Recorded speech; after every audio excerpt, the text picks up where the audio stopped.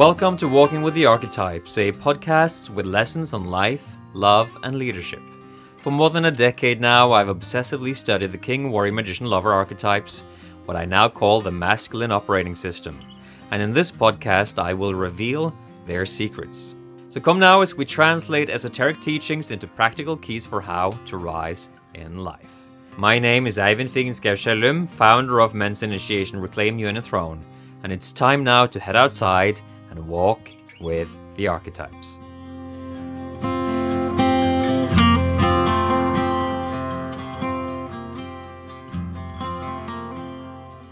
Good morning, folks. So, full transparency, I'm cheating today. I'm walking through my own neighborhood. I have found it a bit challenging to get up early over the last several days. And my animal body just loves spending time with my love in bed now that we're finally reunited. And I take such great comfort from it, because it was hard for me to be separated for all this time. And that means that I don't get up at the normal time to get out into the woods. So to save some time and actually get this recording to you on time, I'm walking through my neighborhood. Not quite as exotic, not quite as peaceful. So let's just dive into the topic of the day, as some cars may be driving past. I'm going to take you back to this summer, when I decided to drive up north in the absence of people to go on holiday with at that moment, on a bit of a pilgrimage, retracing the steps or the miles on the road that I once shared with my father while he was still alive, along the pilgrimage route. So we were car pilgrims back in, I think, 2013 or something like that, my dad and I. Now, in the middle of Norway is a city called Trondheim, the historic city of Nidaros. And it is a very popular destination for pilgrims all around Europe. One of the main pilgrimage paths that a pilgrim can take in Europe. And people travel from all across Europe. They could even walk from all across Europe to experience this pilgrimage for themselves. And this is something that my dad and I decided to experience together by car, because I had basically told him that I want to have a father-son holiday, and so that's what we did. So this city of Trondheim, old Nidaros, is the site of a fantastic cathedral, Nidarosdomen, and that's built on top of the grave of the great Saint Olaf, who was the national saint of Norway. And it's a magnificent building. It's truly a magnificent building. And you'd think that in a small country like Norway, you wouldn't find a building like that. But it is on par with the great cathedrals of Europe. It was built over a period of 230 years.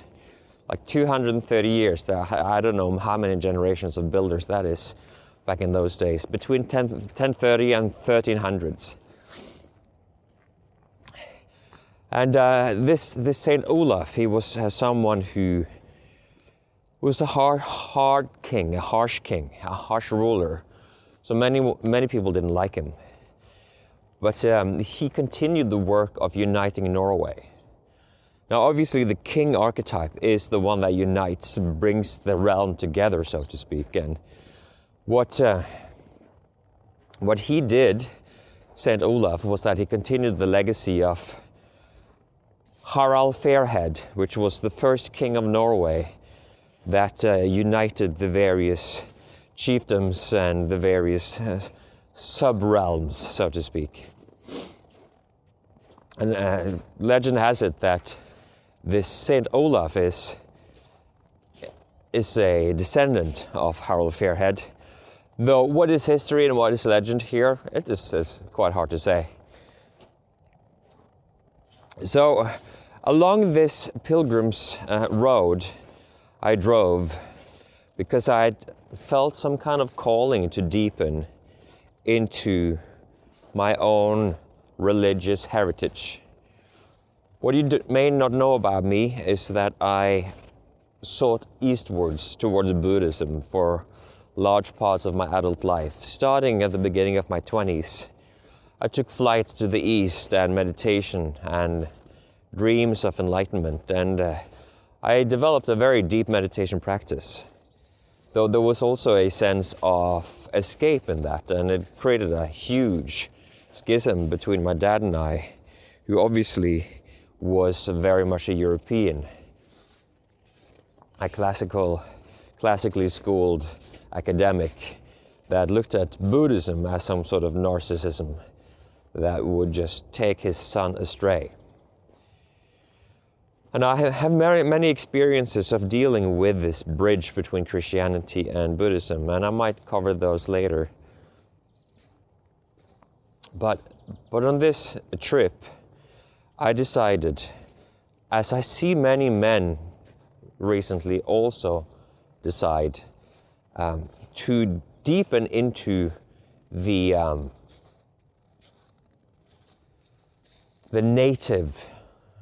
the original religious heritage that runs through our family history, through our childhood memories. There's a sense of grounding, there's a sense of roots, and so many of us have very difficult, challenging, off-putting experiences with Christianity. But for me, it was an experience of sitting in church for Christmas Eve, waiting to come back to receive gifts. That was more interesting to me.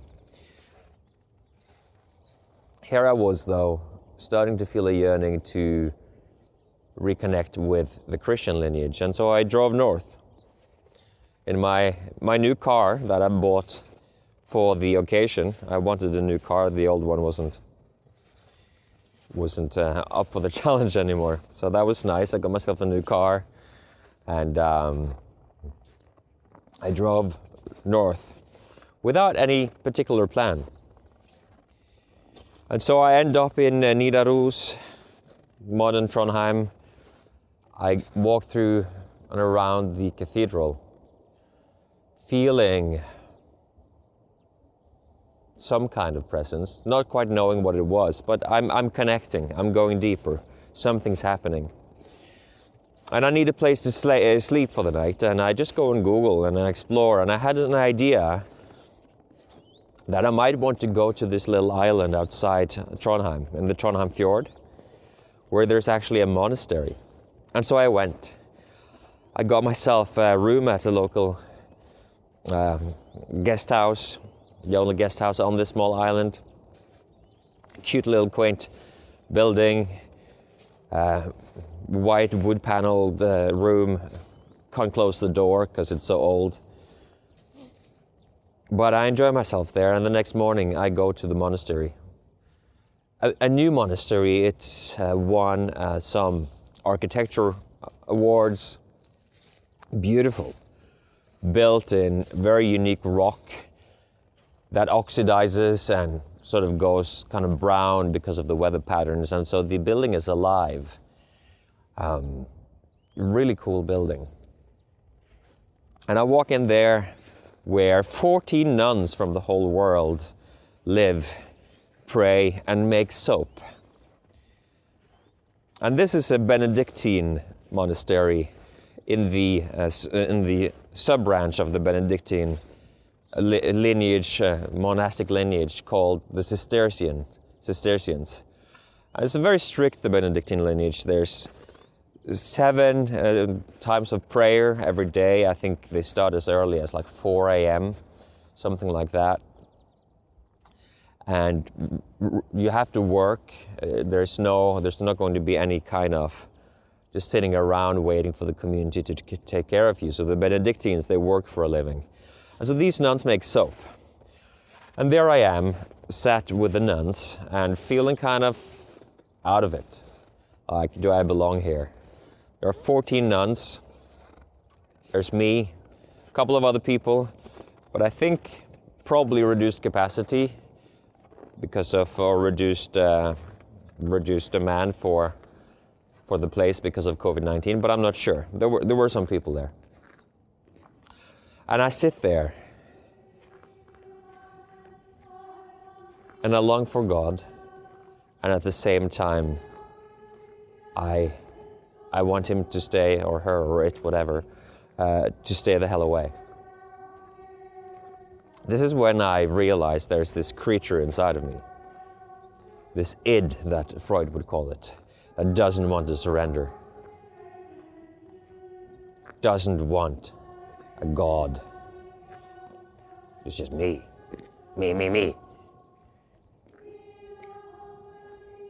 And that was the beginning of me starting to develop the new teaching on the primal self, which is basically highly inspired by Jung and Freud.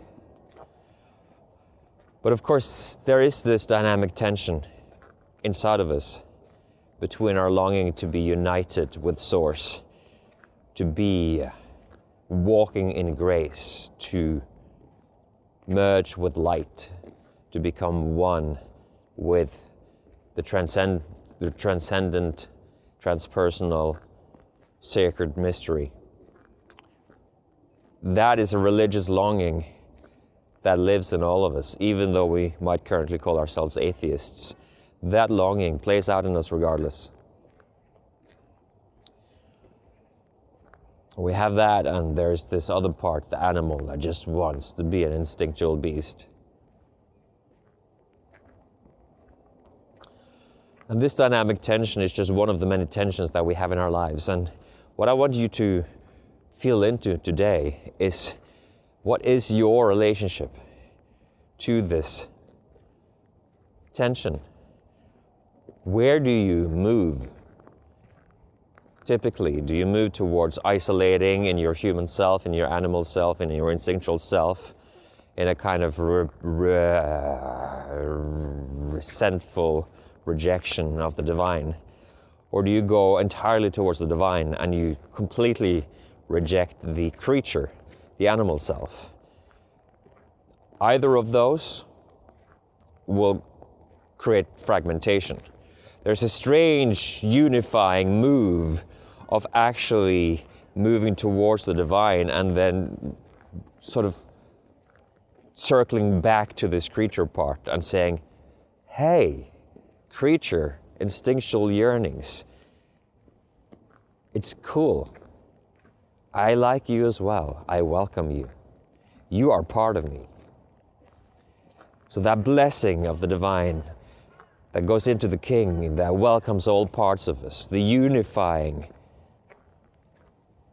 aspect of the inner king, can bring this part home. And so this is the process that started for me at the monastery, Tautra Monastery, dedicated to Mary, with the nuns. And it was a powerful experience for me, sitting there praying, trying as best as I could to make it feel authentic, looking out over the ocean and planting the seeds that are still growing inside of me, but that really sprouted in a moment of revelation on the 22nd of December that I will come back to tomorrow. Okay, thank you. I'm walking along the road here, and my ears are cold as hell, but it's another good day. And I'm going to just move on with my day now, because I have some pretty exciting things coming up. A webinar this evening that I need to prepare for, and so on and so forth. So I hope that you can find a way to welcome the divine and the creature inside of you today, to become whole in that way, and to walk in that unifying light of the transcendent sacred principle. So walk in light, my friend. Have a great day, and I'll speak to you tomorrow. Thank you for joining me on today's Walking with the Archetypes. It's been a real pleasure to spend this time with you. And don't forget, you're invited to come walk with me every weekday, Monday through Friday. To go deeper with this masculine operating system, head over to masculineos.com for a comprehensive free guide.